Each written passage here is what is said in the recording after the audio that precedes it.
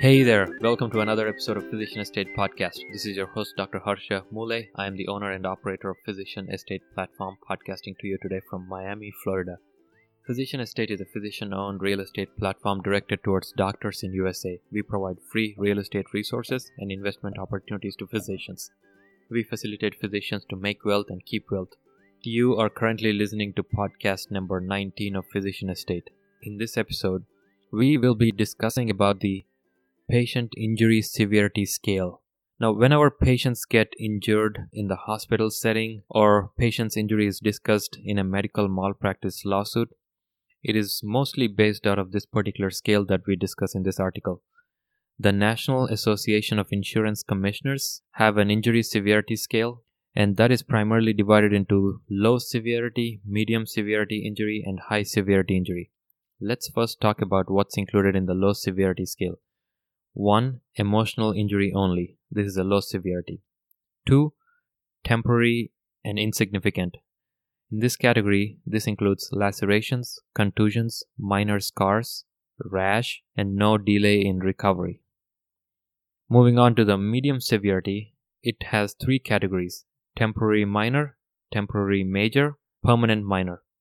The following is included in temporary minor: infections, fractures, missed fractures, and delayed recovery.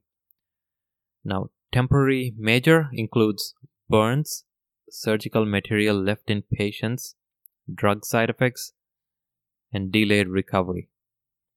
Permanent minor severity includes loss of fingers, loss or damage to organs, and non-disabling injuries. Moving on to the final segment, high severity injuries, it's primarily categorized into 4 types: permanent significant, permanent major, permanent grave, and death. Now first, permanent significant includes deafness, loss of limb, loss of eye, loss of one kidney or lung.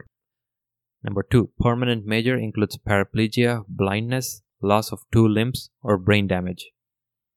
Number 3, permanent grave includes quadriplegia, severe brain damage, lifelong care, or fatal prognosis. And number 4 includes death. Overall, on comparison of severity of the claims against hospitalist versus all physicians, based on the previous discussion, hospitalist care-related claims resulted in more number of high-severity claims as compared to high-severity claims from all the other physicians. I believe this is directly associated with the number of high-acuity level patients that hospitalists take care of.